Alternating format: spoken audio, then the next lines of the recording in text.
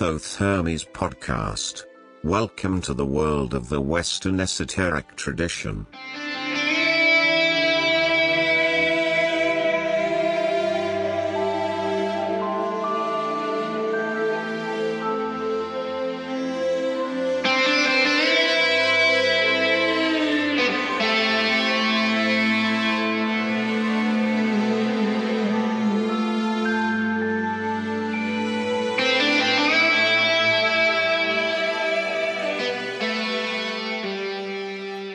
Hello, friends and listeners. Welcome to episode 10 of season 8 of the Thoth Hermes podcast. My name is Rudolf, and I am the creator and host of this show, talking to you from the outskirts of Austria's lovely capital, Vienna. In this episode called Péladan! We will talk about Joséphin Péladan, surprise, surprise, and I will talk to Sasha Chaitov about that, about him, about that personality, about the time, about the influences and all of that.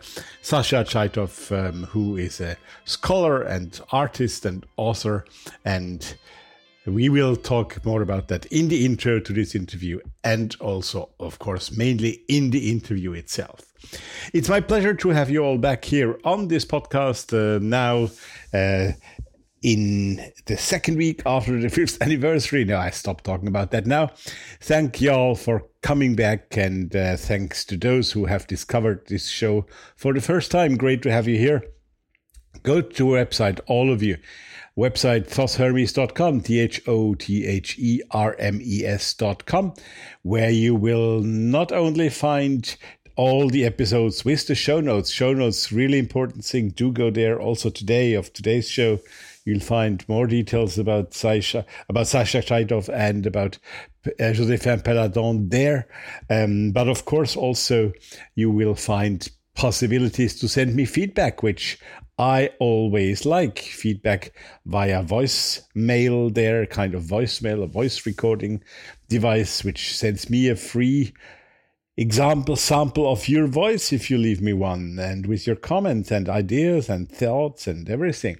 But if you prefer email, it's info@thothhermes.com. If you prefer the contact form on the webpage, that's also possible. Or, of course, there is good old comments on YouTube, or there is Facebook and Twitter where you can contact us here. It would be great to hear back from you. And while you are on the website, yes, please do become a patron. We need your support, and thanks to all of you who are already supporters of the show. They are really a steady bunch of people, I must say. I'm very, very happy and proud about you. Almost no dropouts, and most of them who are there have been there for quite some time now, and I really appreciate that support and your fidelity in that. So take an example from those guys. They pay for your podcast. Hey, don't you feel a bit awkward about this? Okay, yes. Okay, you can change that. Go there. $1 per show is already the starting point. And if you don't want to do that, if you'd rather pay once and that's it, nice. Thank you. There is the donation button on the website as well. So either become a patron on the Patreon website or on the Thoth Hermes website, where the button can be found, or thanks for your donation. Thanks in advance. So there is time for some music today now here again. And well, the music here today is again something rather special. Well, listen, you remember what you just heard? Let me play it to you again, just briefly.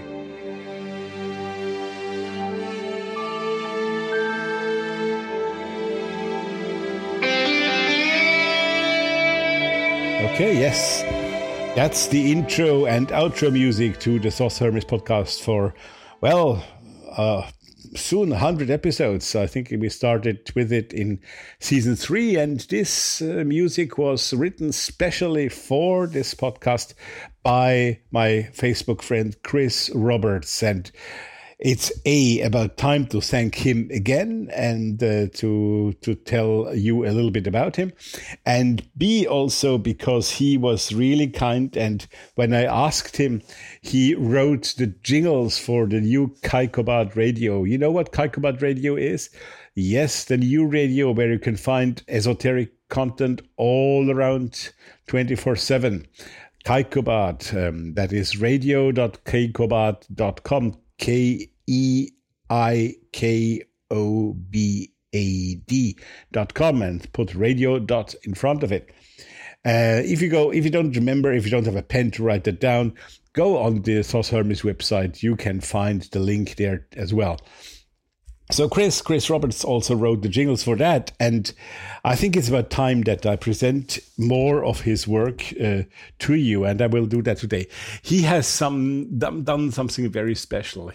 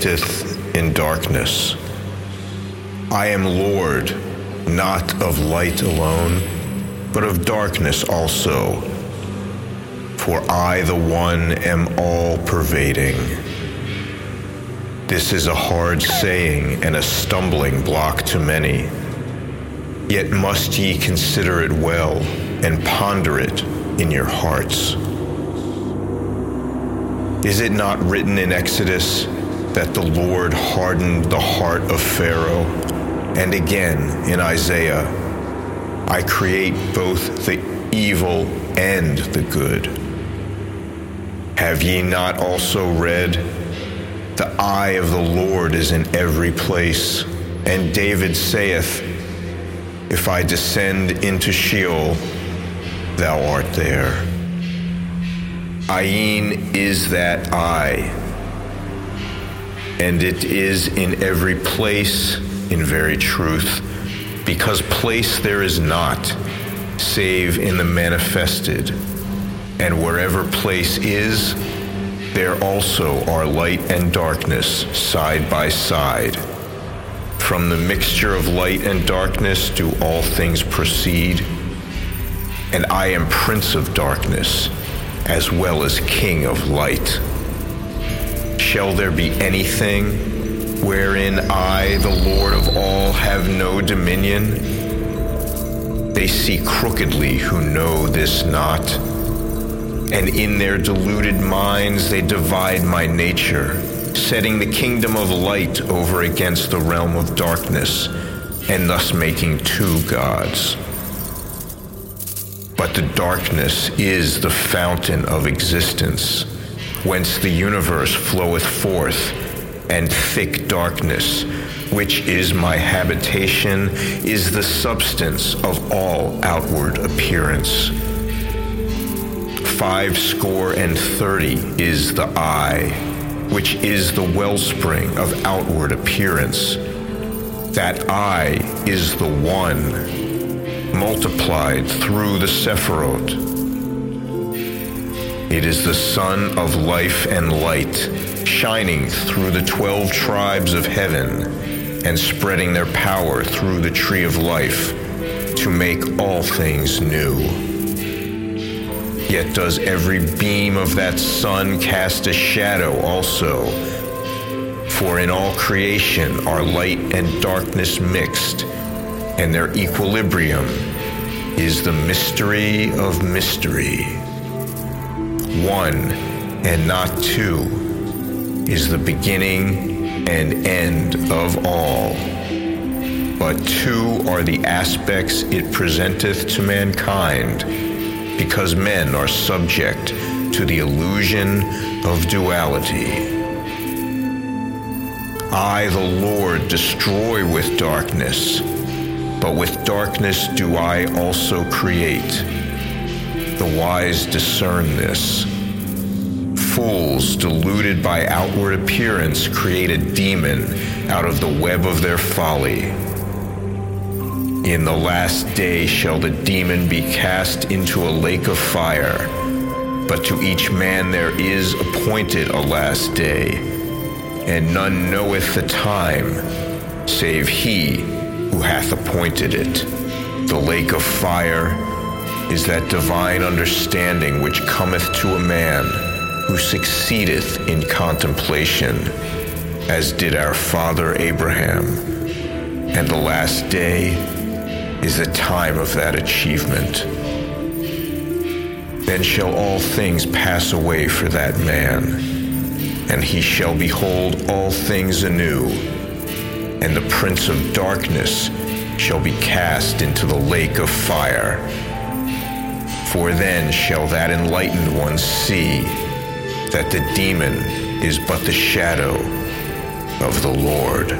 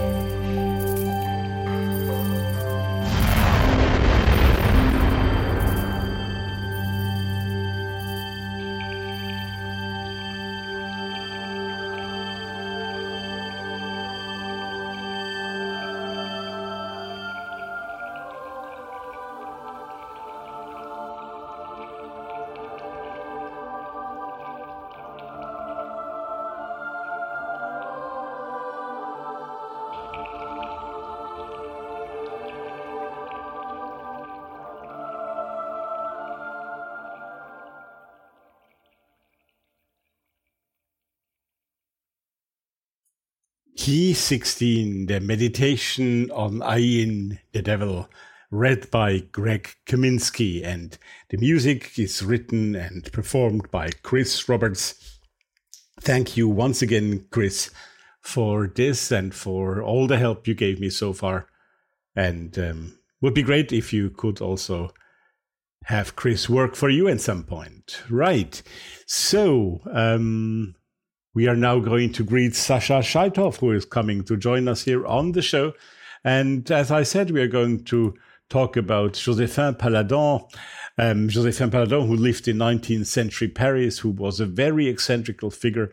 I'm sure that it has happened to you a bit like to me, that you get the impression that lately, over the last year or two maybe, Paladan has come much, much more into the foreground. And actually the reason for that, in my opinion, is mainly Sasha Chaitow, because she did an extraordinary work on Joséphin Paladan. She found a lot of materials. She's bringing more of reality to the foreground than has happened here before. We are going to talk about all of this in detail in this interview. I'm not going to spoil that now. Also, there is a very particular reason why, and I'm going to say that at the beginning of the interview, why now we are going to do this interview, because it was just announced basically a week ago by Theon Publishing. Theon Publishing, you know Theon Publishing, run by Jessica Grote and David Beth.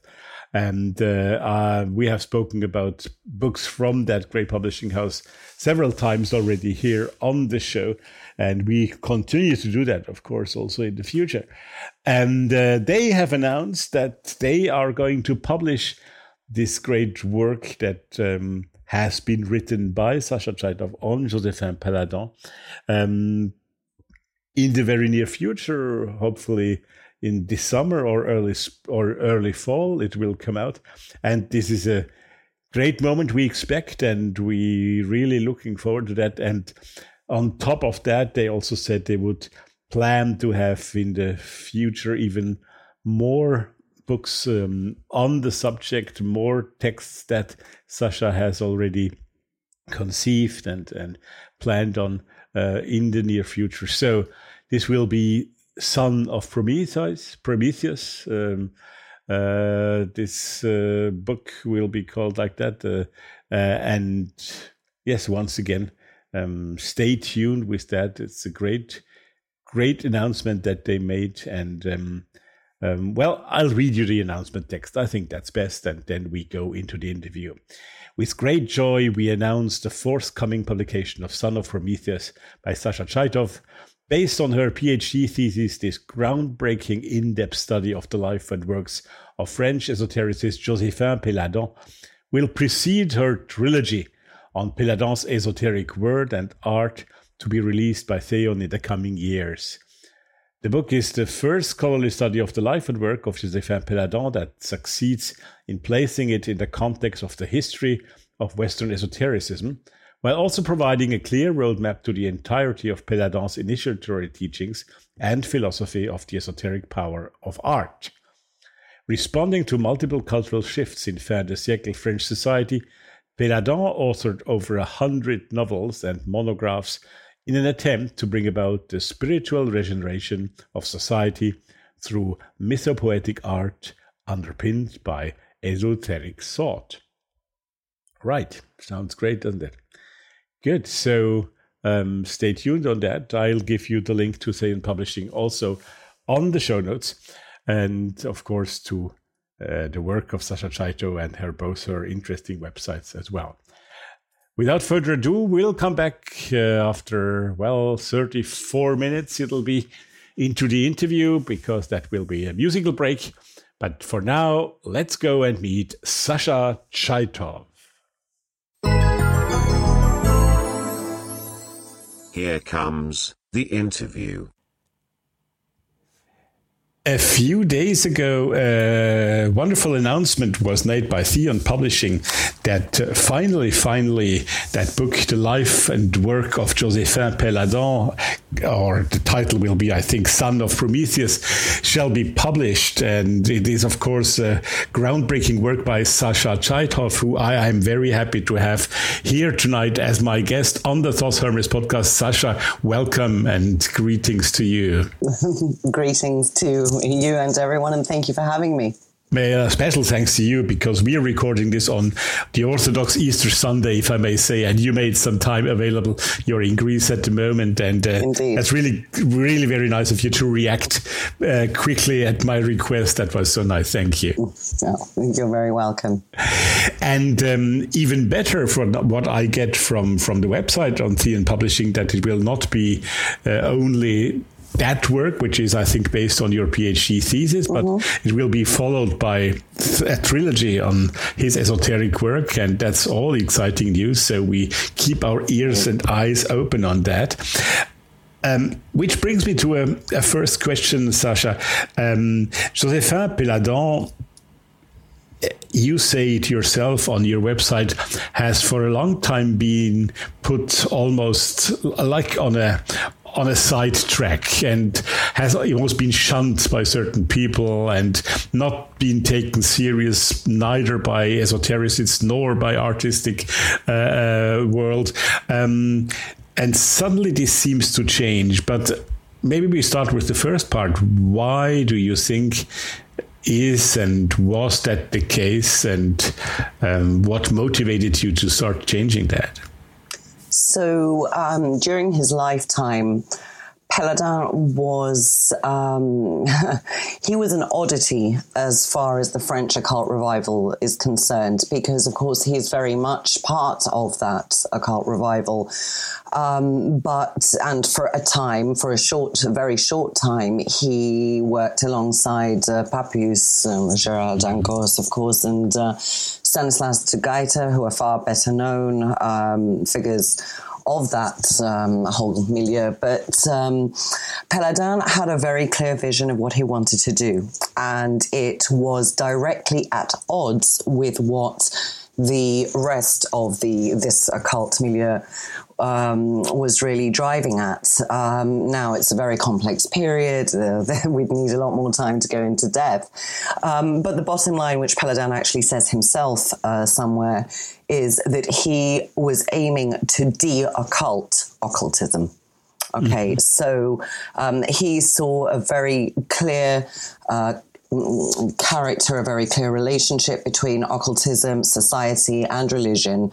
And so he was looking to set it on a kind of new basis. And this was, of course, at odds with the aims and the beliefs and the priorities of the other groups. Now, he was also a pretty difficult character, as I think that's his eccentricity is the one thing that everybody's aware of when it comes to him. So during his lifetime, he very quickly became ridiculed. A lot of publicity surrounded his activities, and a lot of that publicity was bad. So he became somewhat notorious for what he was doing, but very, very few people actually understood what he was driving at. Among the people who did understand him were indeed Pappus and many of the artists who joined Péladan's salons, but figures like Oswald Wirth and other figures associated with Pappus's circle wrote very, very strongly against Péladan. And so that was the kind of first wave of his notoriety. The second wave being Aleister Crowley, also borrowed quite a lot of Péladan's ideas and even symbolism, but equally wrote quite negatively, or very negatively, about him. And by the time of Péladan's death in 1918, he had withdrawn to a great degree. He'd recanted a lot of it. He'd sort of admitted publicly that he'd gone about things the wrong way. And that he felt his life had been a failure. And then by the end, and in the years after his death, only a close circle of loyal kind of followers, and indeed his successor, Émile Dantin, and then Berthollet, Edouard Berthollet, they became among the only people to really try to keep his teachings alive. But by the time we get to the mid-20th century, his name is useful to some orders, to some a particular Martinist lineage, particular Rosicrucian lineage, to simply claim lineage through Paladin for certain things. But other than that, he's already been forgotten by that time. And then when it comes to esoteric scholarship, which academic study of esotericism, picking up in the 70s more or less onwards, we only really see him as a footnote here and there. I encountered him as a footnote, not as a footnote, but in a brief but pretty thorough, actually, mention in the book on Rosicrucian history by Christopher Mackintosh. And that was my first encounter with Paladin, in fact, where at the time I was doing the MA in Western Esotericism at the University of Exeter, and I paid no attention to him at all. I actually thought, I read the description by Chris Mackintosh, and I thought, oh, how ridiculous, I'm afraid. And that was it. And then, and I was influenced, like most people were influenced, I think, by, and most scholars have been influenced, by the sort of always slightly derisory, slightly disdainful, slightly amused kind of side sort of comments about Paladin that I would see in longer studies. But there was never really anything else. And once I actually did get into studying him, and I'll come back to the part of your question as to why I decided to, I discovered in reviewing the literature, there were around 10 at the time when I was doing this, biographies of Paladin. Apart from the work by Dantin and Berthollet, who were his very loyal disciples and successors, indeed, he named Dantin his successor, every single one of those biographies did nothing other than ridicule Paladin. So when in 1968, I believe it was, an art historian, Robert Pincus Witten, came to do a study of the crossover between occultism and the history of art. And of course, 1968, this is before the sort of explosion of the academic study of esotericism. Pincus Witten simply picks up on some of the already very, very biased biographies of the time, which in turn are written by people who knew what was being said about Paladin, knew second-hand descriptions, let's say, from the press of the time and so forth about Paladin, but none of them had actually read his work, and none of them had actually looked at the context of that work either. So they were simply taking second-hand reports, and Pincus Witten did this too. And you can't really blame him for this, in the sense that he's looking at what look like historical sources without realizing that those very historical sources are actually based on hearsay rather than primary scholarship. And so that was really that, and the supposedly definitive biography by Christophe Beaufils, which I'll also get to, were the only real in-depth sources on Paladin at all when I came to study him. Now, Beaufils is an excellent historian and has written the level of detail is mind-blowing. It's only available in French, and it's called Joséphin Paladin, Une maladie de lyrisme. Excuse my French accent, but I've got a Greek accent over my French, so it's the best I'm going to do. And which is, a sickness of lyricism. He's calling Paladin's work. And what I discovered on reading Beaufils, the way he presents the actual sequences of events and the way Peledan's life evolved, of course, there's no questioning the accuracy. Beaufil's great problem with this book is the interpretation of Peledan's esotericism and Peledan's belief system and what Peledan was trying to do in the first place. Because here too, Beaufil seems to fall into the trap of judging it as without any sense of the actual context of esoteric thought, and once again drawing more on preconceptions about Peledan's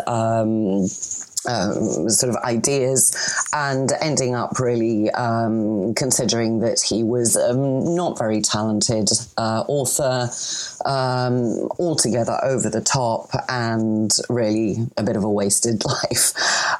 So there's a skew towards an emphasis on his eccentricity, but he too does not go back to Peledan's actual writing to understand what this man was trying to say. You see, and therefore, if this is the definitive biography and it's a scholarly historical biography, you can understand that even today, scholars who are not aware of the rest of the literature or the rest of the story would get the impression that Peledan really isn't worth giving much time to.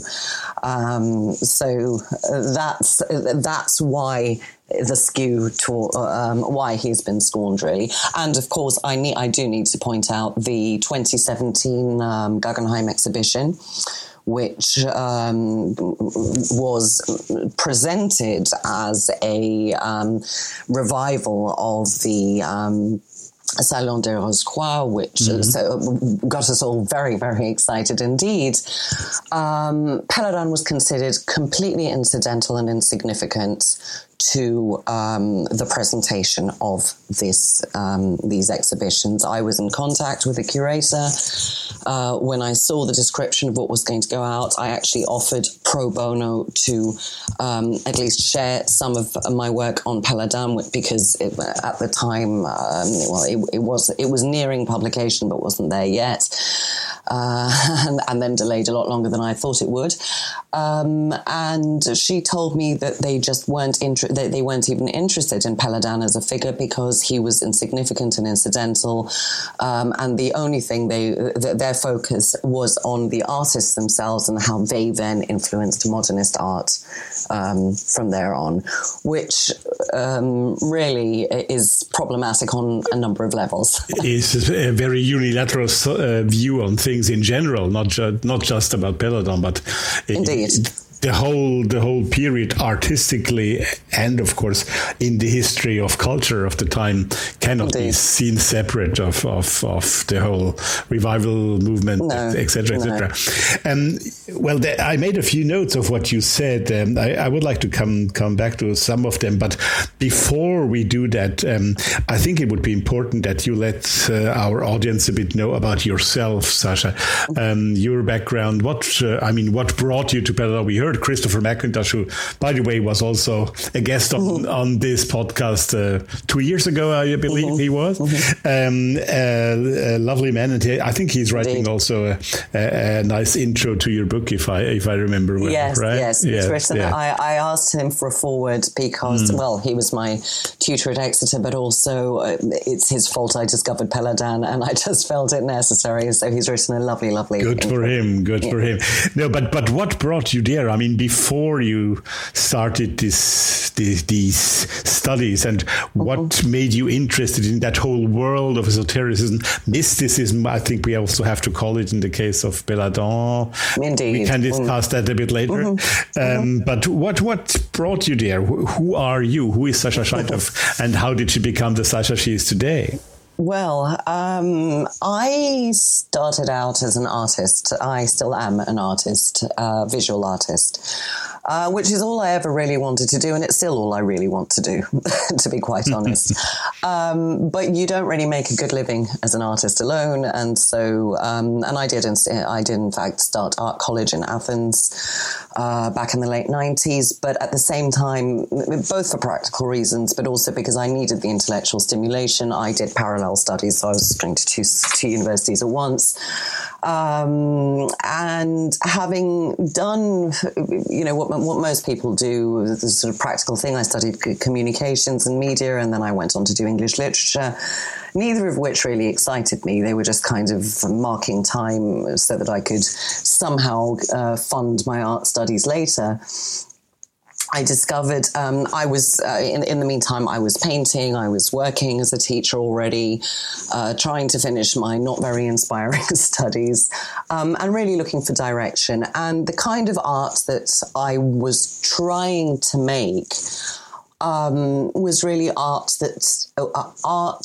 that acted as a narrative. I'm a figurative artist. I don't do abstracts. I'm very much a figurative artist, very much a neo-symbolist artist, really. And I was a very bad neo-symbolist artist back in the early days because I had picked up, I've been an avid reader all my life, so I'd picked up various bits and pieces from my readings and always fascinated by mythology, had tripped over alchemy somewhere along the way. But as I think with many people, there were huge gaps in my knowledge, and this was just a mishmash of things I'd picked up along the way. And so I tried to take symbols that I didn't really understand fully and try to build images, but I knew how inadequate I was at that point. I did have the self-knowledge that I needed more, but I didn't know what that was called. Until one day I received the Watkins newsletter. In those days, we were still getting snail mail. The physical paper newsletter dropped through my door. Right, the famous Watkins newsletter that many people have been inspired by, right? Indeed. And in the back, and that was still in the days when, you'd have to phone up to order books, physically, or go by in East End, yes, exactly. Yeah. West End, sorry, yes. Quite right. No, but I was living in Athens at the time, so... Yeah, sure. And so I was really starved for this kind of thing. And there in the back of the newsletter was an advertisement for something called a master's degree in Western Esotericism at Exeter University.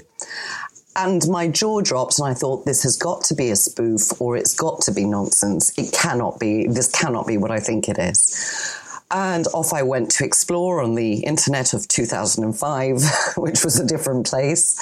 And it was the real deal. And I called my father and I said, you know what? You're going to kill me, but I need to sign up to this.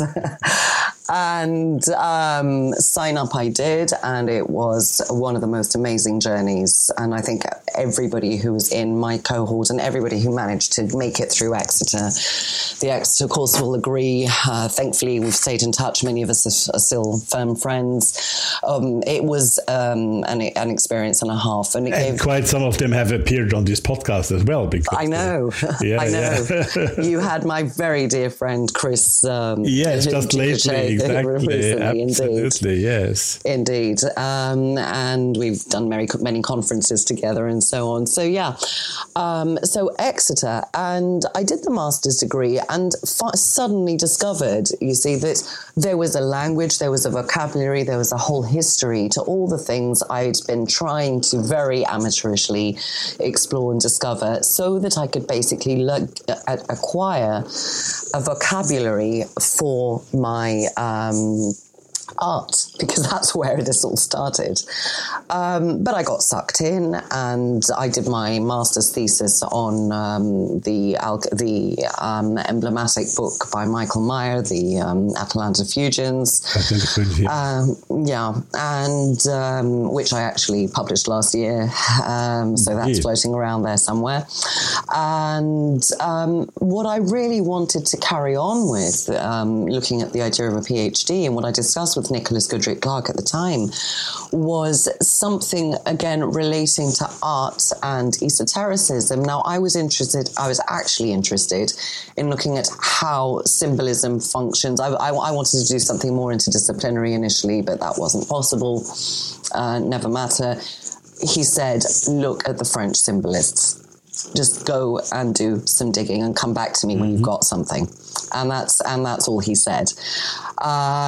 So dig I did, and I discovered this whole new world and wondered why I hadn't discovered it before.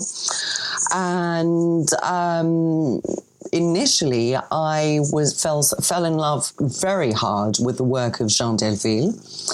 And I thought, okay, this is it. We've got something. Only to discover that somebody else had already done that as their PhD, and it was on its way to publication. So I wrote to them. And I said, and I wanted to see whether there was any room for me at all.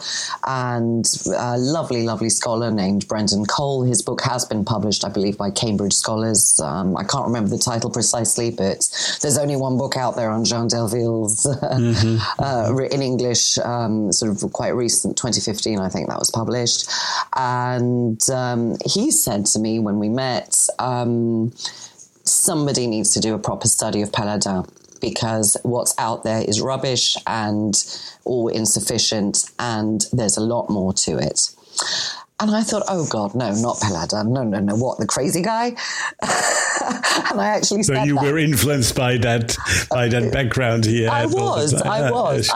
Sure. And he said, let me, look again, humour me. And he gave me a bunch of bibliography to get me going. And I started reading Paladin's own work directly, because the DVD he gave me had sort of the whole set of Paladin's writings on there, along with a lot of other stuff. And I realised, oh my goodness, we've got something here.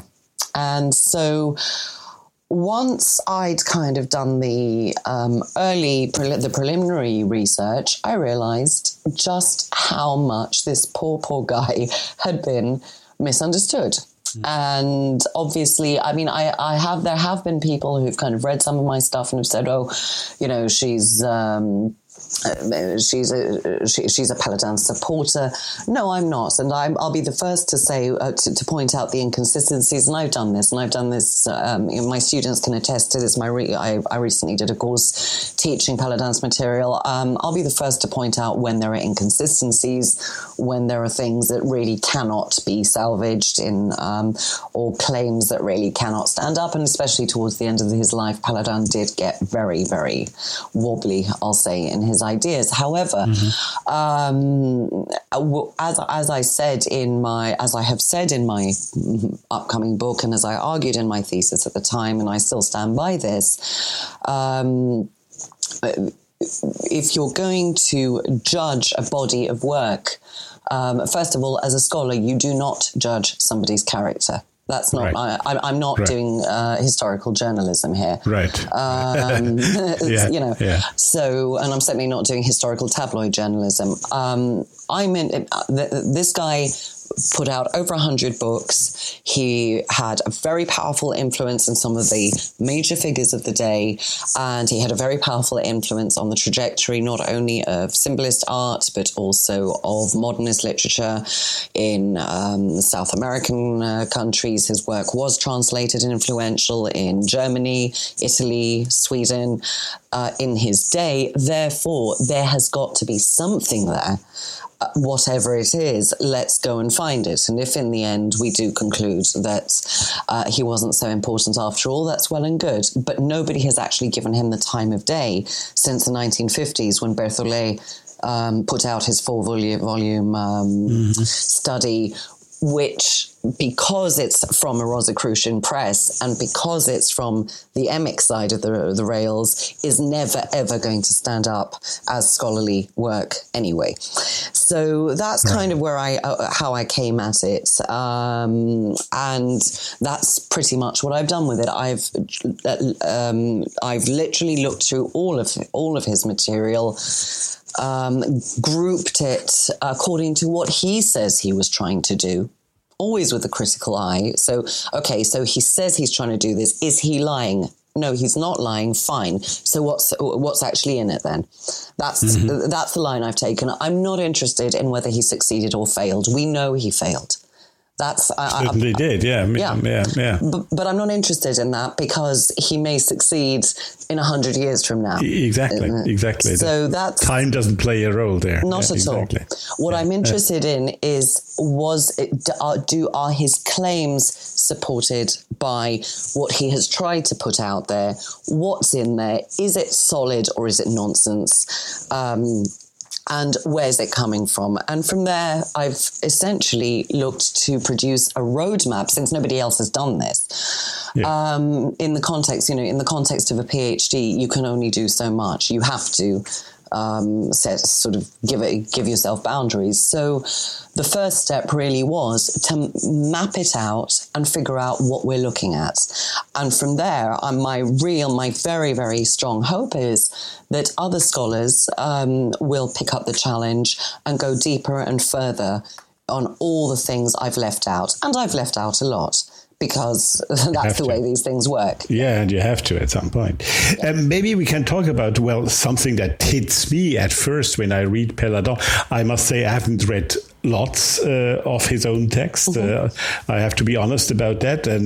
But there are a few things. For example, I've recently read the Amphithéâtre des Sciences Mortes, right? Mm-hmm. And when you take the first pages, and I'm just taking this as an example. It was in the middle of the time where there was the discussion about the infallibility of the Pope. Mm-hmm. Right? And he makes a declaration there, which is extraordinary. I recognize the infallibility of the Pope on the Dogma ex cathedra. And if I might say things that are against orthodoxy, you can burn all my works. Basically, that's what he said. Yeah. And that's, of course, something that to the basic occultist of the 19th century and today seems extremely disturbing. Now, is that only eccentric, or what's behind that? What's his motivation to do such things? So the only reason that is there is to save his own skin if the church gets more power again. That's all it is. And, really? Oh, yeah. And Péladan is highly, highly, highly critical of the Catholic Church in the form that it has in his day. Absolutely. So, I'm citing this, but there are other places you could show almost the contrary. That's why I'm so. This.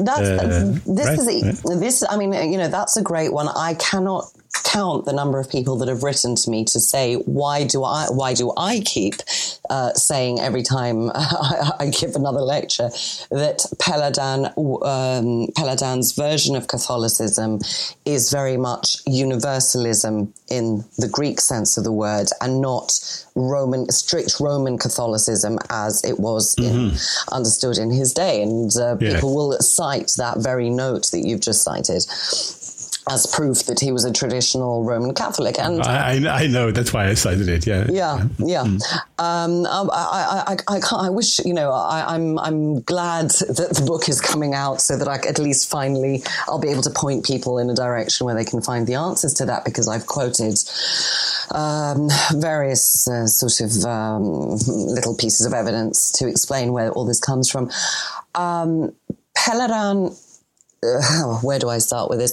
Péladan believed, it was very much a perennialist. He was very much a believer in the idea of the Prisca Sapientia, and he believed that all religions, with an asterisk, I will have to be honest, with an asterisk about Islam, but it's an asterisk, and another asterisk about Judaism. In neither case is it anti-Semitic or Islamophobic. It's the actual religion he's critiquing, because he feels that every religion is imperfect, but if you look at them all together and see all the places where they do overlap, therein we have truth. And he very much believed that he had huge respect for Hinduism. And he even went as far as to say that, if Jesus Christ is only the God of the West, he is no God at all. It's almost a Neoplatonic view. There, well, right? it is. It's not almost. It is very much because above all, Peladan is a Platonist, and this is one of the strongest points I argue. It was one of my sort of the findings I gave a lot of weight to in my study of him, because again, this is an example where you see Beaufils will say, "Oh, Peladan just parroted Plato." No, actually, he didn't. He's very much following a Neoplatonist stream that is totally characteristic of this form of esoteric thought. So, as far as religions in general go, Peladan felt there should be some kind of world council of religions where they are all they all hold equal standing, equal status. He saw a lot of problems with the Catholic Church in its actual day-to-day, but at the same time, he felt that it was critical that the church should survive and that the church should reform, yes, but also saw it as highly socially necessary for a particular category of society who were never going to reach sort of more occult or intellectual, you see, discoveries or sort of spiritual evolution. And he felt the church was absolutely crucial to this, and that, if one had to choose between religion and occultism, he would want reformed religion because it was better than expecting people to be able to bridge the gap to occultism for themselves. And I'll come back to that because I think it's really at the core of what he was. That is an important part. Absolutely, yeah. Well, the most he saw, as he saw it in the days of the Neoplatonists, in late antiquity. That's where Peladan pinpoints the split, a breakdown, if you like, between religion and occultism. And he says, up until that point, they were one and the same thing. And within religion, you had the hierophant, you had the ritual, all of it was one thing. What he's really pointing at, I believe, is the split between the streams of Neoplatonism that gave us Plotinus on the one hand, Iamblichus on the other hand. That's what he's really pointing at. And all of this is not in his book, Occulte Catholique, which is, I think, this is the fourth or the fifth in the amphitheater of Dead Sciences sequence. Yes. The vast majority is in there of this, and he explains how he points to Alexandria, but what he's really talking about is the Neoplatonic split. And he then sort of returns to the present day, trying to explain where this that early schism, as he calls it, has led to complete and utter paradoxes and sort of misunderstandings between the church and the occultists of his day, who he gets very, very agitated and critical of the Catholic clergy. He is equally critical of his fellow occultists, especially anybody who does ceremonial magic. And I know a lot of listeners are going to hate this. I'm sorry. No. I'm just. Why should they hate it? Why should they hate it? People are listening because they're interested. I know. Well, I know it may upset some people too. Oh, of course, you always have people get upset. That's the point. But so this is where he was really calling for a reformed church and a reformed form of occultism, which focused solely on self-development, self-improvement, not in the wishy-washy, modern, new agey sense, but a more Pythagorean process, if you like, as he puts it. Yes. And inner work, intellectual work, always the focus on the intellect. And he acknowledges that this is for the few, whereas religion has to be for the many.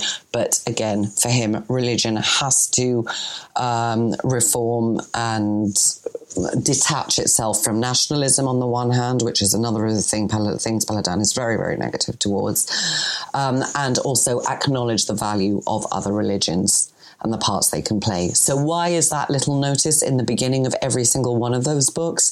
It's to save his skin in case he has to. Okay. Quite frankly. So, yeah. No, interesting and important to say. Absolutely. Thank you. Thank you for that. Let's take now a little break with some music. Music in the same vein that I told you before. We are going to continue with 2 more meditations on the tarot, set into music by Chris Roberts, and also read by people that you all know, colleagues who either do podcasts or are big occultists or both. And, the next is being the key 1, the meditation on Beth, the magician. And it's going to be read by Nick Farrell. Yes, he was also a guest on this show previously, twice already. Like, actually, all 3 of those readers here have been on this show twice at least. So, it's all a big family, as it says in the famous musical Showboat. We're all a big, big family. Isn't that great? Good. So, yes, Key 1, the meditation on Beth the Magician by Chris Roberts and read by Nick Farrell. After which we will return to Sasha Chaito and the second part of the interview. Highly interesting things she has to say, really. And at the end of the interview, there will be immediately the third meditation, the meditation K4, the meditation on He, the Emperor. And that one will be read by Angel Millar. So it's now Key 1, the meditation on Beth with Nick Farrell and the magician, of course, the Key 1. Then the interview part 2 with Sasha. And at the end, there will be the meditation on He, Key 4, the Emperor, read by Angel Millar, and all music going with this by Chris Roberts. Enjoy.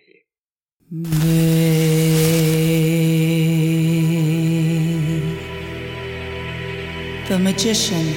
One and one only am I in essence, changeless, indivisible, concealing within my being the 10 lights of divine emanation.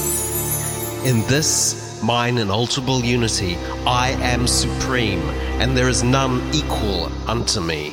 Yet I myself remain unchanged throughout eternity. My power doth manifest itself in ceaseless change. They err who speak of my changelessness in essence, as if it were fixity in operation.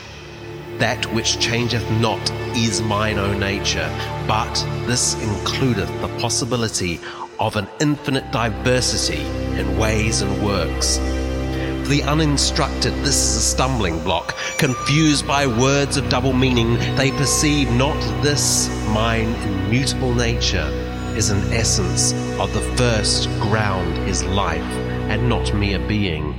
Thou knowest me not, O Israel, if you regardeth me only as he who is. They know me indeed, who know that I am he who liveth. I am life itself, and without mind there is no life. I am the essence of mind, and the essence of mind is will, of my will. All created wills are but reflections, and the essence of that will, what is it but desire? I am life eternal, and I am the eternal longing for manifestation, because of which I bring forth the shining worlds. For this I do divide myself, becoming 2. Of these 2, the first is the crown of my primal will. This, my superior nature, stands above the world which flows forth from mine act of knowing. Yet, even the superior nature is to mine inmost essence as something outside. Therefore, it is to me as Bet, my house, for I am within it, and it is an emanation from me. Nevertheless, I fill my dwelling place. Hence it is written that the Supreme is distinguished from the crown by name only. In my supreme abode I stand as the onlooker, because mine unwavering contemplation, the stream of manifestation, continues on its course. Whatsoever existeth has its beginning in my will. and continueth in my will, and it is my will cometh at last to its appointed end. Than this indeed there is no other will in all the universe, and yet all creatures have a part. From my substance all things derive their substance, but all that hath form is built from my fourfold elemental manifestation. 4 other subtle principles, which the wise conceal from the uninitiated by the names fire, water, air, and earth. In mine endless variety of mixture and proportion, directed by my will, these mingle together for the production of forms. They are the transmutation of a single essence, and from their mingling are brought forth all things. Watching thus the multiplicity of essences, proceeding from my single essence, I understand them all in their relations. I perceive that their beginning, their middle, and their end is in truth myself. Thus do I see that all things, whatsoever their appearance, because they spring from mine own nature, are grounded in goodness. My superior nature is reflected also in the mind of man, created in my image. Know me thus as the source of all true will. Know me also as the power to perceive objects, as having the appearance of standing outside and apart from him who regardeth them. That in thee, which so perceiveth objects, which giveth the power to distinguish them, which revealeth them unto thee, in their relations to each other and to thyself, and enable thee to search out the laws of their reciprocal action. Know this to be identical with my superior nature. Wherever this power acteth, whether in low forms or in high, I am its source, I am the knower. Not me, but mine is the power of attention, of observation, of discovery, of discerning the sequence in the operation of nature. In all this, and in the power of discrimination, my superior nature worketh through thee. Happy art thou if you can grasp this truth, for then understanding is not thy weak self, but my all-knowing mind. Look out upon the world through thine eyes. Thou shalt have faith to let me see. And then you shall overcome the evil of thy senses by devoting them wholly to my use. Not thou, but I shall then discern the weight and the shape and the texture of the things you touch. Not thine, but mine shall be the knowledge of the scent and the savour, gained through the nose and the tongue.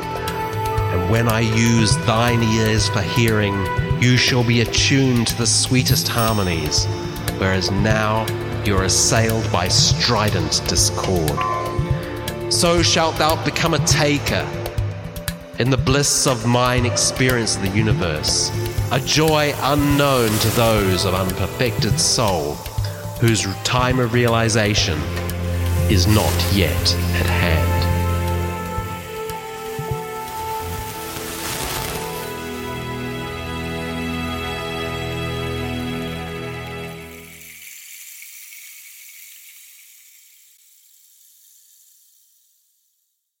Another thing, when you see him at first or from the outside, also maybe that has to do with the outfit and this very eccentric way of dressing up and his beard and so on.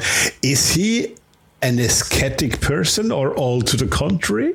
How would you see him from your point of view? When did you say ascetic? No, ascetic, an ascete. An ascete. He is not only, it doesn't matter what I think, he tells us. This is the beauty of it. He tells us everything. Paladin tells us everything. Does he openly or does he pretend sometimes? He openly says asceticism is the new religion. And he talks about the religion of art. And this is all in L'Art idéaliste et mystique, and as well as the third book in the amphitheater, the How to Become an Artiste, which is spelt artiste, but that's because he changed his mind halfway through writing it and wanted to direct it at anybody wishing to follow the lifestyle, or not the lifestyle actually, because it's an initiatory process for him, really becoming an aesthete in the way he means it. And listeners should not confuse that with aestheticism in the sort of more social dandyist sense. There's a big we gap get ourselves right. I mean, and I said, as somebody who doesn't have sex, somebody who lives a very reduced life. That's what I meant. Right. Okay. Because that's what I thought you said initially. Exactly. I did. Okay. Okay. Sorry about that. I didn't pronounce the English properly. No, it's okay. Well, it's a Greek word anyway. Exactly. So, no, he most certainly was not. What he was very, very clearly negative towards was what he called, and he explains this eloquently, and he explains it many, many times from as many angles as he can manage, is that he's against the idea of blind animalistic lust. Mm-hmm. And if you're going to just go because, you've got pardon the expression, if you've got an itch, you've got to scratch it. If that's all you're doing, he said, then absolutely not. He certainly does advise his reader, and this is in the very first initiatory handbook, as I called them, How to Become a Mage. He says, you've got to stop with the coffee houses, stop gambling, stop blood sports, stop going to brothels, all of this. But then he does justify it, and in the books that come later, but even in the initial books, to quite a great degree, and he explains, how can you possibly expect to keep your mind on, to start discovering who you are with so much of that kind of energy about you, that there's that is actually polluting your the air you're breathing. That's something that all magical schools would underline, right? Precisely. But he is also a big fan of sensuality. But it's sensuality as long as it's beautiful. And he means beauty, not in the sense of pleasing to the eye alone, but beautiful in the sense that it actually has a spiritual dimension to it. Okay. So, and he's, he does at some point say to his male readers, directed specifically at male readers, that, well, fair enough, it would be ideal if you could avoid marrying at all.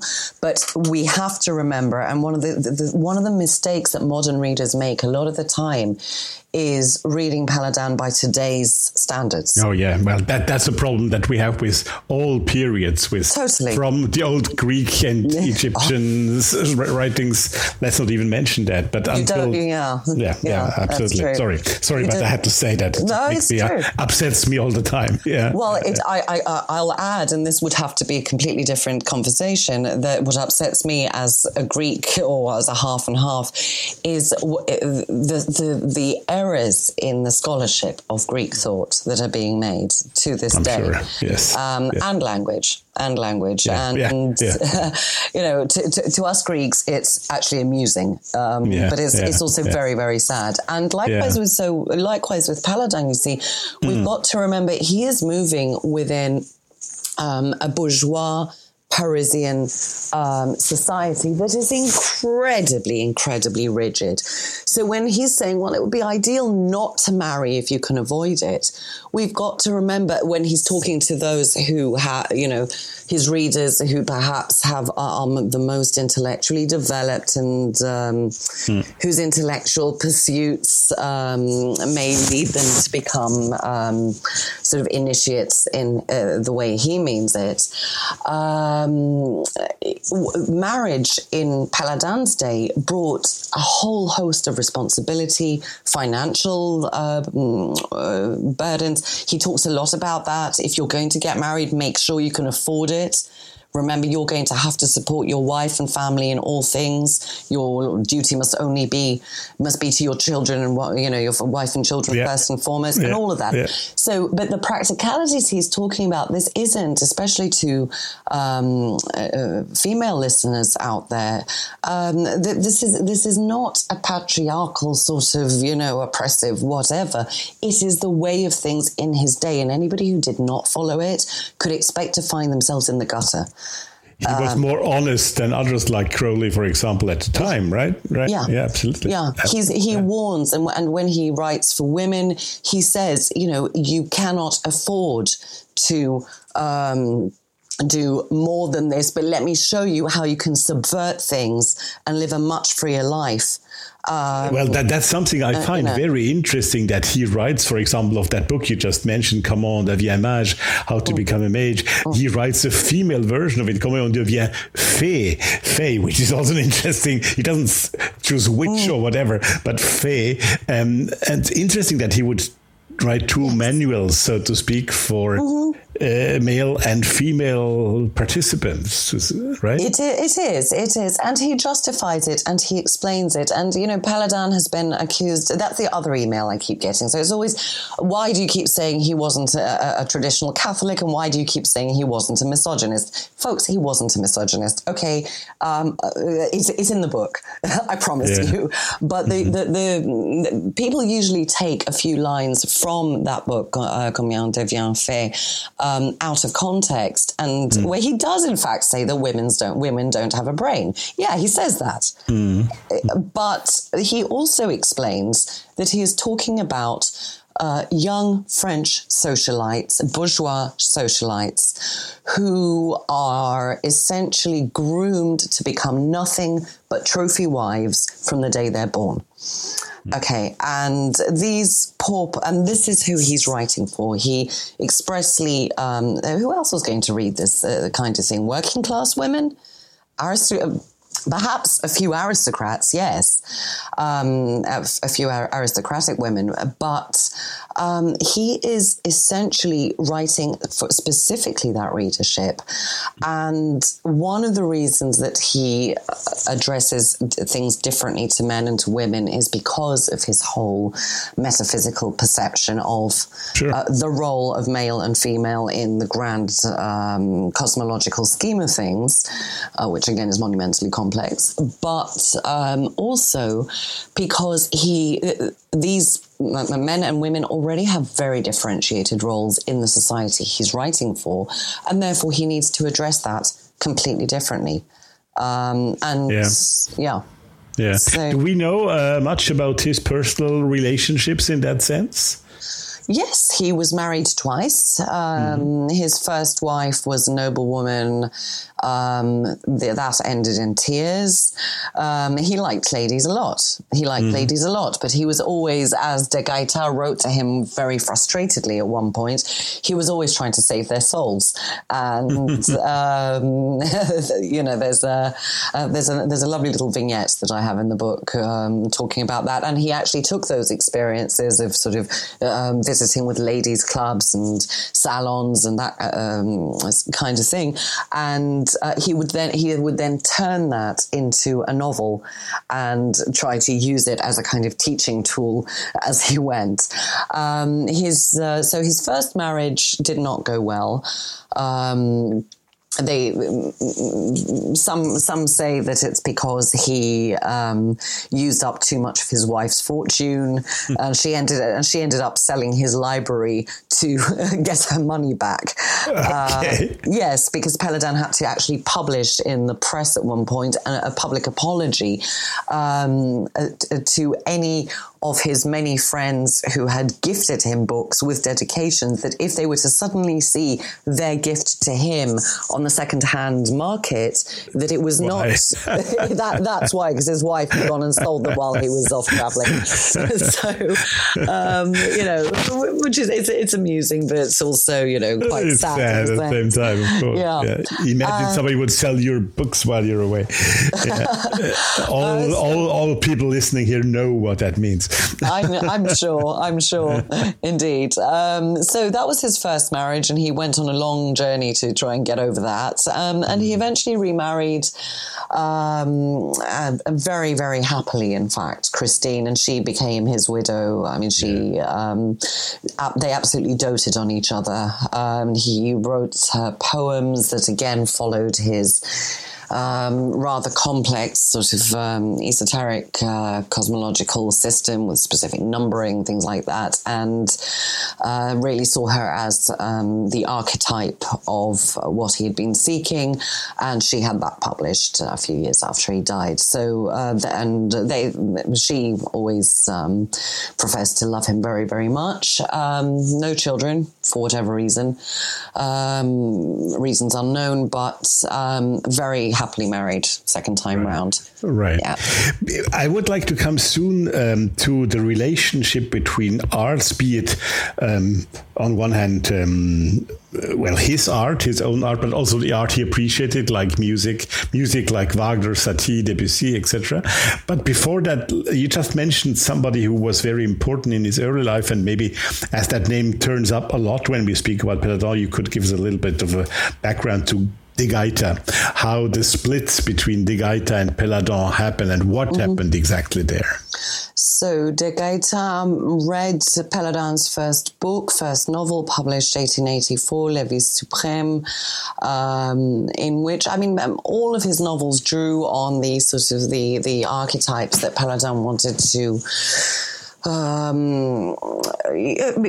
send messages about, for want of a better phrase there. And he'd planned them well in advance, and this one he'd been planning for a couple of years before it was published. De Gaita reads it, gets in touch, writes to Péladan, telling him how, he's very young at the time, De Gaita, how much he admires what he read, and could they meet, and they meet. And at the time, Péladan is moving in literary circles in Paris, and he's writing for various newspapers, and he's making himself a name as an art critic, but he's not connected yet really to occult circles. And he and De Gaita meet, and he essentially he mentors De Gaita in his occult readings. Péladan had been reading things like Agrippa and Fabre d'Olivet and so forth since his teens. So by the time they met, he was well placed really to guide a younger gentleman through all of that. And De Gaita very quickly begins to find he's in Papeus's circle, he's in theosophical circles, he's everywhere. He's everywhere. He's everywhere. Yeah. So he's the one who introduces Péladan to the rest of the occult milieu, really. This is so we're in the late 1880s, really, and this is the time when the vision of Papeus and De Gaita and a few others is to create a kind of hermetic school, they called it, which would literally contain all the different esoteric traditions. It would be a kind of cornucopia, but it would also be a more or less closed school, a more or less closed order, with grades. So what we call the quasi-Masonic style, along the lines of a sort of graded initiatory. Was that the Kabbalistic Order of Rosicrucians? Was that the one they created? So that's the one that is eventually created with Péladan's input, through Péladan's Rosicrucian connection as well. So Péladan was initiated by his brother. He initiates De Gaita, and that is how we then get that particular stream in Papeus's Martinism as well. Yeah. So the Kabbalistic Order of the Rose Croix is this merging, this fusion, if you like, of several different streams. The ones that Péladan is carrying, the ones that Papus is carrying or claims to be carrying. But we also have Santiago del Vedra. We also have theosophical connections, Masonic connections. It's really a melting pot. And this is precisely what makes Péladan unhappy, because as becomes abundantly clear in the last 3 books of Amphithéâtre de Sciences Mortes, as becomes abundantly clear in those 3 books, although he writes those much later, but it's where this much later than in the split, I mean, but this is where he really unfolds where he was coming from in the first place, and it becomes so clear that it could never have worked because of the different weight that Péladan gave to things like religion and magic and ritual and so on and so on. Right. So at the time, Péladan is getting increasingly unhappy. And at some point, he just stomps off and then writes a series of very, very kind of harsh announcements that go public in the newspapers. I mean, they use the newspapers of the time like we use social media today. And if you can imagine a sort of occult war as front page news in Paris newspapers, it almost beggars belief. But he essentially says that it was fruitful. Our work together until now was fruitful, but I can no longer stand by and watch these things being sort of merged together, and I will not rub shoulders with masonry, and I don't want to know about this, and I don't want to know about that. So he is essentially ideological, and to a large degree it's theological as well, but that part's really complex. Right. Okay. Yeah. So he breaks. That's the break. And then they break, and then it's after that he creates the Salon, right? The Salon de la Haute Croix. He is pretty much in the same. Yeah, pretty much in the same couple of years. So 1890 he storms off, and by 1891 he's already launching his idea. 1892 we have I think it's 1892 we have the first salon. And 1891, 1892. And this is the time when he really comes into his own to launch his grand vision, so to speak. One person who, correct me if I am saying that wrongly, is not accompanying him maybe, but he is with him. I think he met him in the Salon of the Gaita, together with the Gaita, but then he writes the music, the incidental music for this big play that was then created by Péladan already for his Salon, which is Le Fils des Étoiles, and Satie wrote that incidental music for that. And I would like to take him, Satie, as an example for the aesthetic this time, of Péladan's art, both the visual art that he produces and likes. He doesn't produce visual art. He doesn't produce, no, but he supports, let's put it that way. Right. But also the performing art, like here, in that case, or the music that he is inspired by. Does this have a link between his occult research, beliefs, activities, and the aesthetic of the work that he searches for in visual and performing arts? I'm not okay. I think I'm not sure I fully grasped the question, but Péladan was intensely inspired by Wagner's Gesamtkunstwerk. Work. Absolutely. And when he found himself at Bayreuth for the first time, it was an epiphany to him. Famous moment. Yes, indeed. I think it was Parsifal, right? It was if I Parsifal. remember well, yes. I believe so, yes. And the idea of a combination of all the arts, which interestingly, it's worth noting, promoting is something that Rosicrucians are charged with doing in the Fama Fraternitatis. The what exactly do you mean? What are supporting the flowering of all the arts. Okay. Emphasis on all here. We could put the emphasis elsewhere, but there's a particular snippet in there about pursuing all the arts. And so Paladin sees this on stage at Bayreuth and suddenly has this epiphany, this is what I'm meant to be doing. Yes. So, because it's this combination of performance and of what he perceives as initiatory theatre, the visuals and the music and all the rest of it.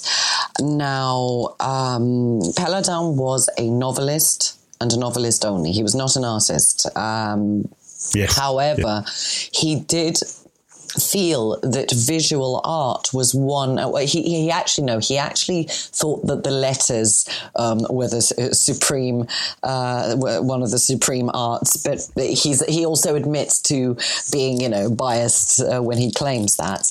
And but he also thinks there's incredible power in visual arts as well, and of course the power of the image. This is something that goes back a very long way. And as for music, he actually thinks it the weaker of the arts because of its tendency to, because it is lost in the moment. To go by, you hear it's gone, you mean, Exactly. Theatre, he sees the ritual potential, and it's why he wrote theatre. But of course, as for music,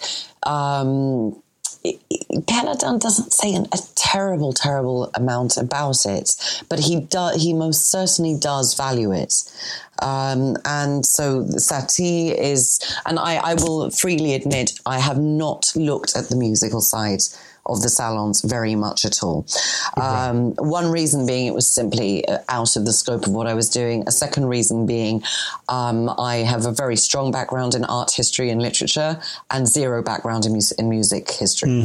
And therefore it was kind of, I just the opposite of me. Sorry, that's why I asked. That's fine. No, but that's brilliant, you see, because that means there's so much room there for other people to come in and do stuff. And that's, again, I'll say it again, what I'm hoping that this music, and especially the later developments and Satie's influences and how that's travelled, I quite frankly don't know. And I'm glad that I don't know, because that means that one day someone else is going to tell me. Exactly. And also Satie, I believe at some point he in the noble way that Satie seems to have been, he also broke off from Paladin after the feast. He said, well, they separated again. They didn't carry on their relationship. Very graciously, but by that time, the Paladin was, he was burning out at that point, and he was in danger of damaging others. And I think he knew that, and they knew that. And there was this period. The first few salons went absolutely brilliantly, but then, even though they were successful and they were popular, Paladin's reputation was getting worse by the day, and the people who surrounded him, didn't really want to get tired of that rush. Yeah, sure. So. In that play, though, and that has nothing to do with music, but with text only, I can only cite that from Wikipedia, to be honest, but it struck me because you mentioned Crowley earlier, and that at some point he admired him and took ideas from Paladin, and then he dropped him. And there is that phrase which was written by Paladin in the play Le Fils des Étoiles. I have to read that. That which is above is like that which is below, and that which is below is like that which is above. So far, so good. To accomplish the miracles of will. Will rises from the earth to the sky and then descends once more onto the earth, receiving the strength of superior and inferior things. Well, that's very Thelemic in the end, isn't it? No, it's not. It's Fabre d'Olivet. That's what it is.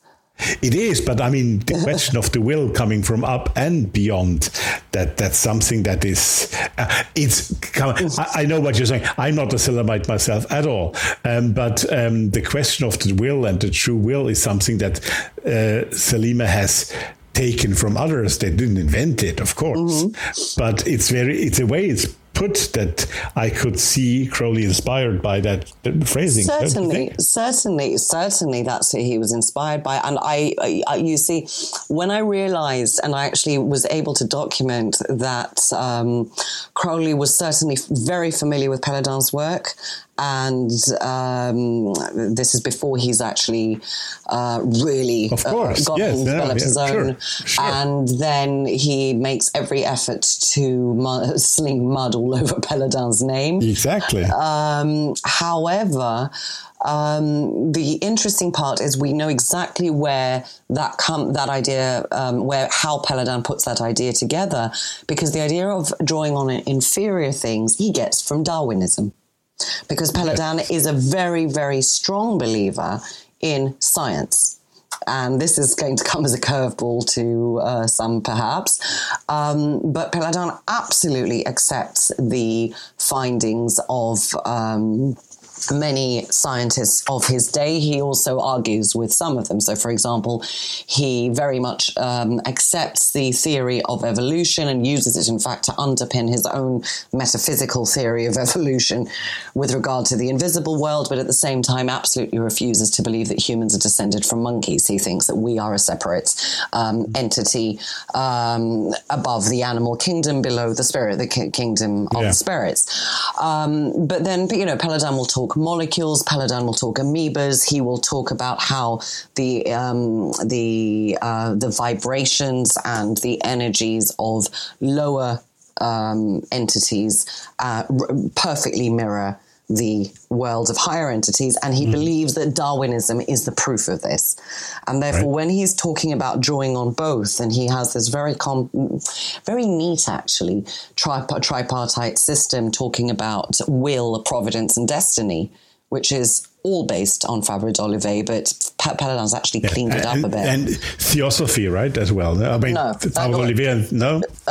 If you mean Burma's theosophy. Yeah. Okay. Sorry. Not Blavatsky's theosophy. Not Blavatsky. No. Okay.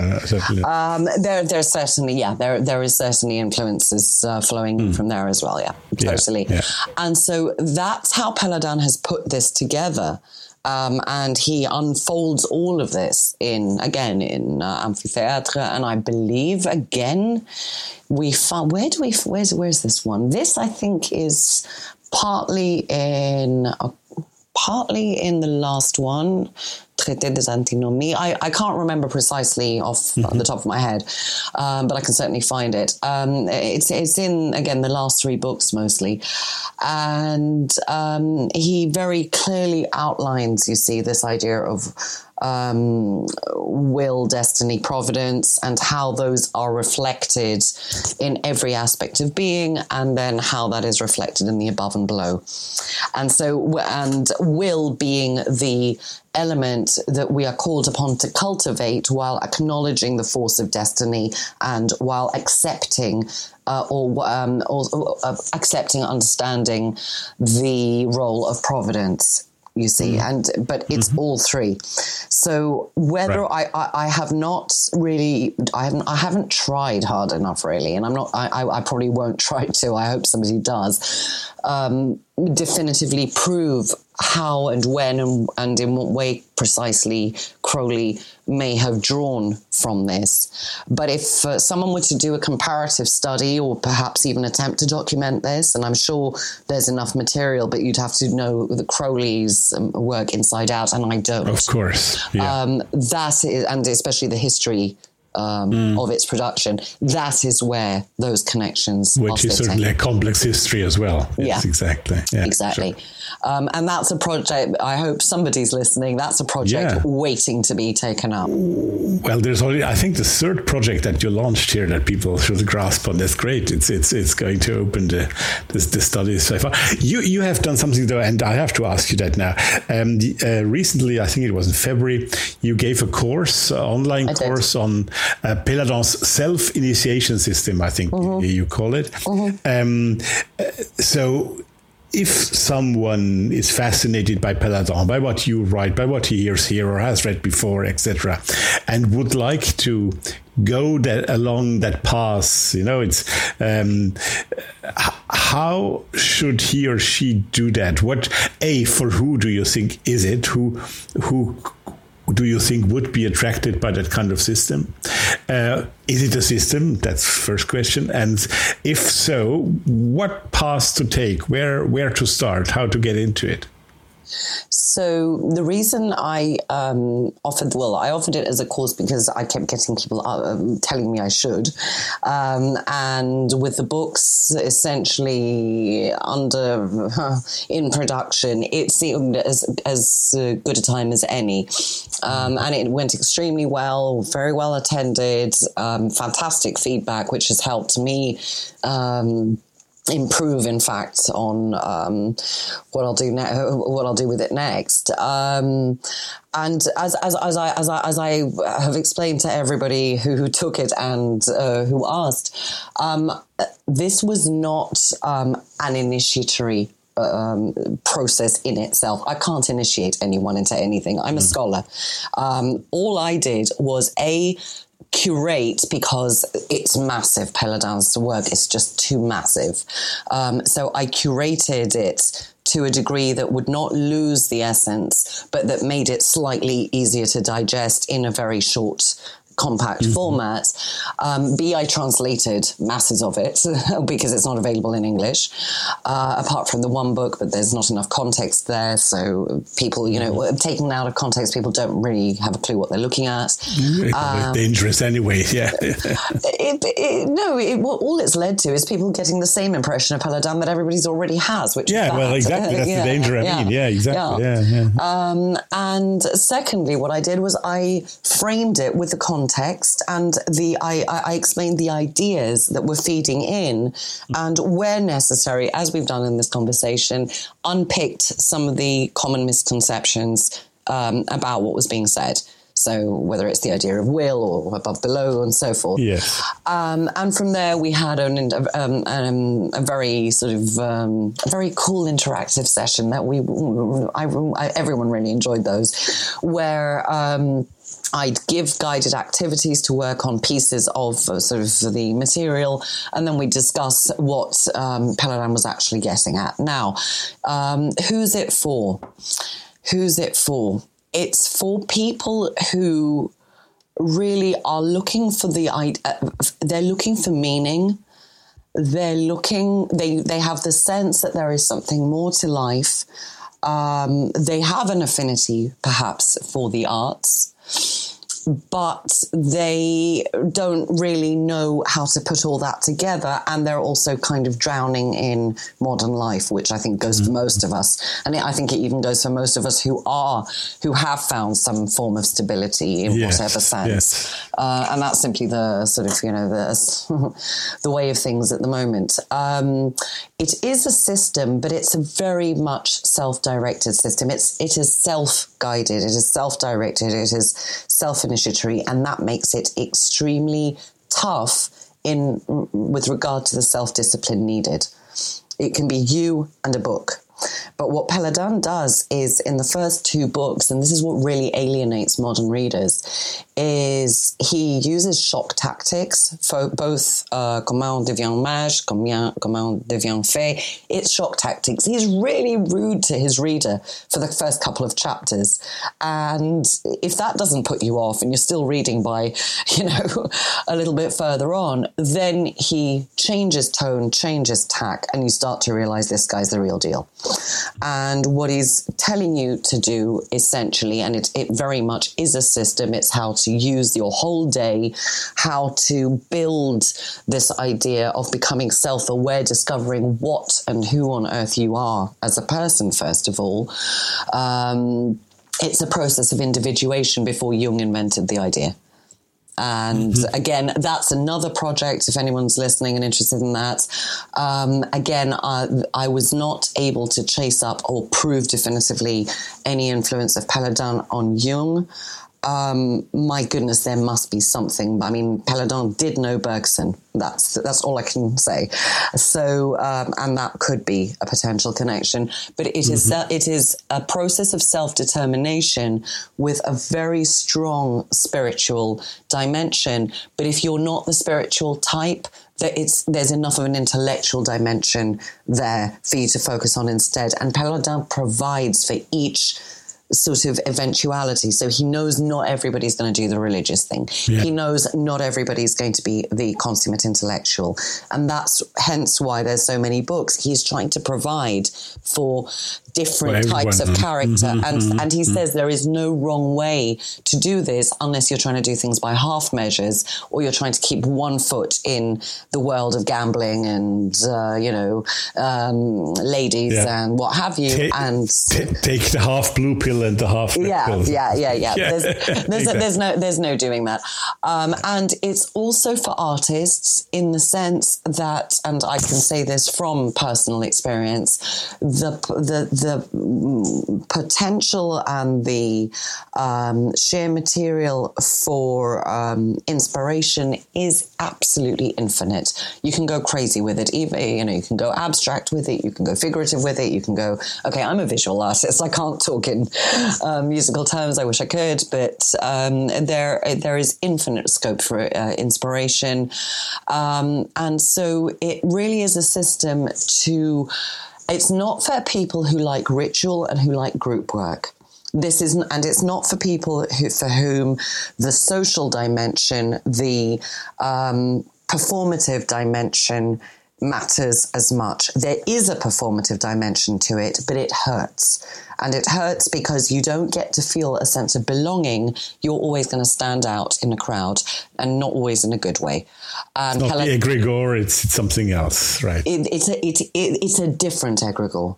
It's a different egregore. And it's one that once taps into, you'll know the difference, so to speak. And Péladan does explain this, because he does emphasize the performative part, but it's not, but it's one which will, you will have to step out of society, or you will have to try to blend in while knowing that you don't fully belong. Yeah. And it's not like we find in some esoteric orders where there's a kind of collegiality. None of that's there.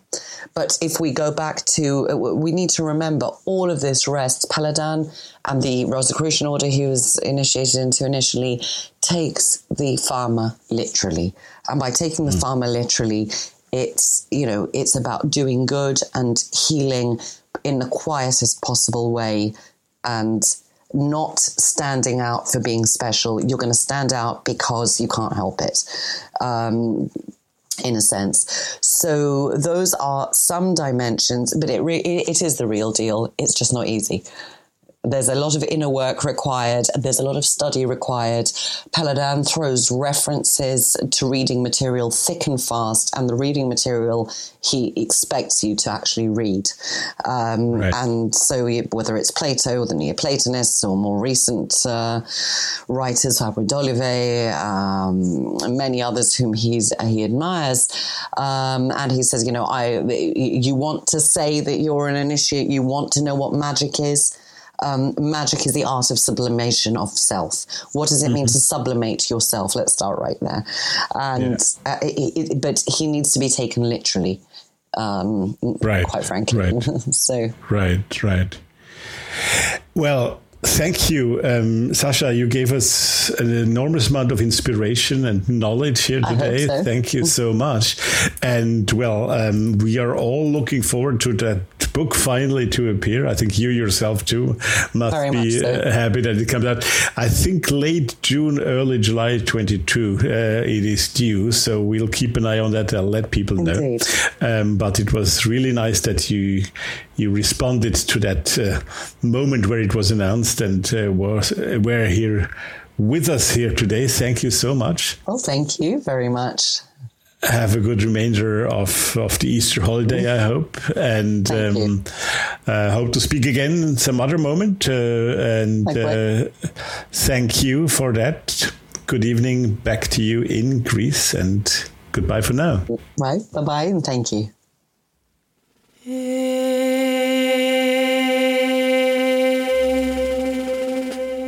Emperor. In whatsoever object thou perceivest, know me as the essence, as the idea, and as the interior nature. Because of this, the wise come easily to me by many paths, yet in truth these different roads are but a single way. If thou canst penetrate into the nature of the simplest thing, there thou shalt find me. This is the key to the mystery of the sacred letters. Fix thy mind on the object set before thee by any letter, and hold thy thought to meditate thereon. Then shall the inner nature of that object be made known to thee, and by this means shalt thou draw nigh to some aspect of my being. Consider then the secret meaning of the letter He, for even as I am the essence and idea and interior nature of every ox, of every house, of every camel, and of every door, so I am also the essence and idea and interior nature of every window. If thou set thy mind to meditate upon the interior nature of a window, thou shalt readily perceive that every window hath somewhat the nature of a door, inasmuch as it is an opening in the wall of a house. The house is Keter, the crown of primal will, and the door is Binah, the gate of understanding. And as the thought of the door is from the building of the house, so is the thought of the window from the fashioning of the door. Hence those instructed in the secret wisdom declare that Hesed, the path of beneficence, proceedeth from Binah, the gate of understanding, even as the idea of the window proceedeth from the idea of the door. For I am merciful, because mine understanding compasseth the secret nature of all things, and my loving kindness is the fruit of my discrimination. Again, a window is set in the wall of a house, even as the eye is set in the head, that they who dwell within may look abroad to see what passeth without. Hence it is written in the book of formation that the letter He correspondeth unto the faculty of sight. This referreth to my power of vision, which is not as thine, since nothing escapeth it, and all things appear unto it in their true aspect. It is written, the eyes of the Lord are in every place, beholding the evil and the good. And because I, the dweller in the house of the supernal will, see all things as they really are, my vision hath no taint of false judgment. Seeing I understand, and because nothing is hid from me, therefore I am merciful. But the path of my mercy is a way concealed from the profane, because they have not attained unto my perfect vision. Easier to follow is the flight of an eagle, for my way soareth high above the comprehension of the mind of man. As it is written, Lo, he goeth by me, and I see him not. He passeth on also, and I perceive him not. Yet is the secret of that way hidden in thy bosom, O Israel. For my way is the way of the word, and the word is hidden in thy heart. For this is the word creative, which calleth all things into being. Here is a mystery, for the letter He concealeth the word, and the word is as truly a vision as it is a voice.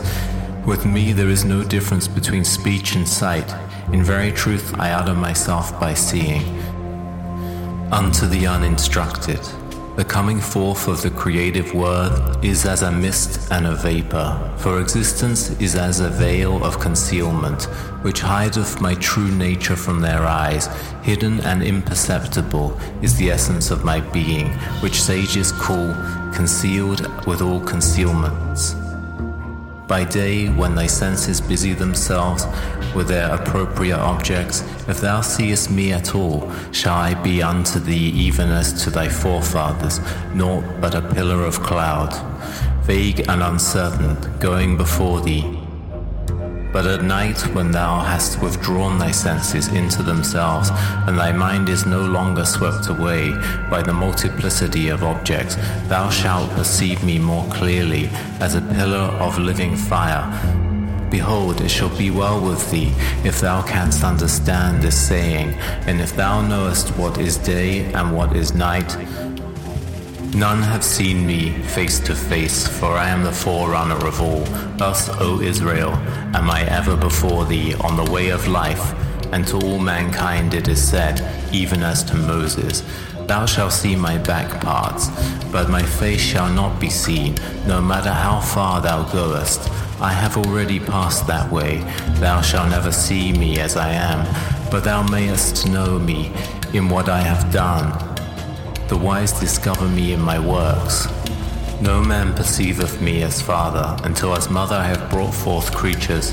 The following of He after Dalet in the alphabet is a sign and symbol of this truth, even as Ima, the mother, concealeth the Yod of Ab, the father, so doth He, though the wise call it the mother wherewith creation took place, concealeth that same paternal Yod, since He in its plenitude is the number 10.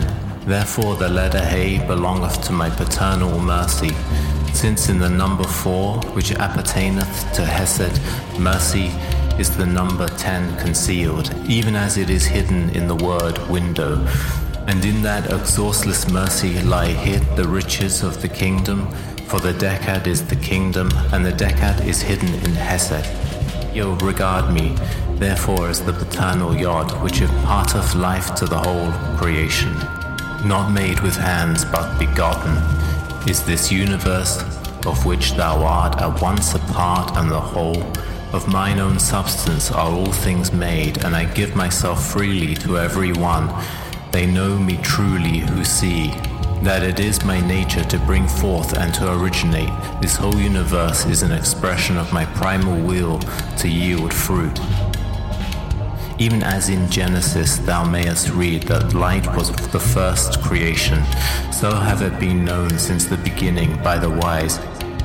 They worship me with wisdom, who turn their faces toward the east, for the shining of the dawn is a type of all my works. This whole creation is the irradiation of that limitless light, which I am, but never shall mere man attain to the source of that divine illumination. None may grasp me, and to those who seek to capture me in the net of thought, I am eternal fugitive. Yet though I elude pursuit, I am the source and support even of the pursuers. I am in truth the food of all beings. The bread thou hast eat is my body, the wine thou hast drink is my blood. For because creation took place with the letter He, that letter is the ground of all created existence, the stuff from which every form is built, the supply for every need. All this am I, therefore though none may capture me in the net of thought, he shall speak truly who shall say, laying his hand on anything soever, whether men prize it or scorn it as of no worth. Dost ask me to show thee the Lord? Verily in this shalt thou find him, if thou hast eyes to see.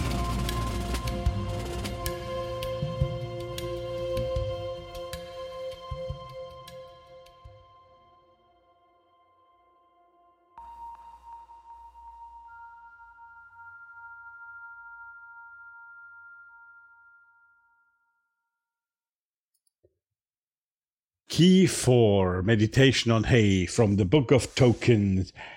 It is written by Chris Roberts, well, set into music by Chris Roberts, and read, in this case, by Angel Millar. And we have listened to 2 more of those Book of Tokens meditations, readings, set into music by Chris previously. And once again, well, great stuff. Thanks, Chris. And thanks, Chris, for the jingles for Kaikobat Radio.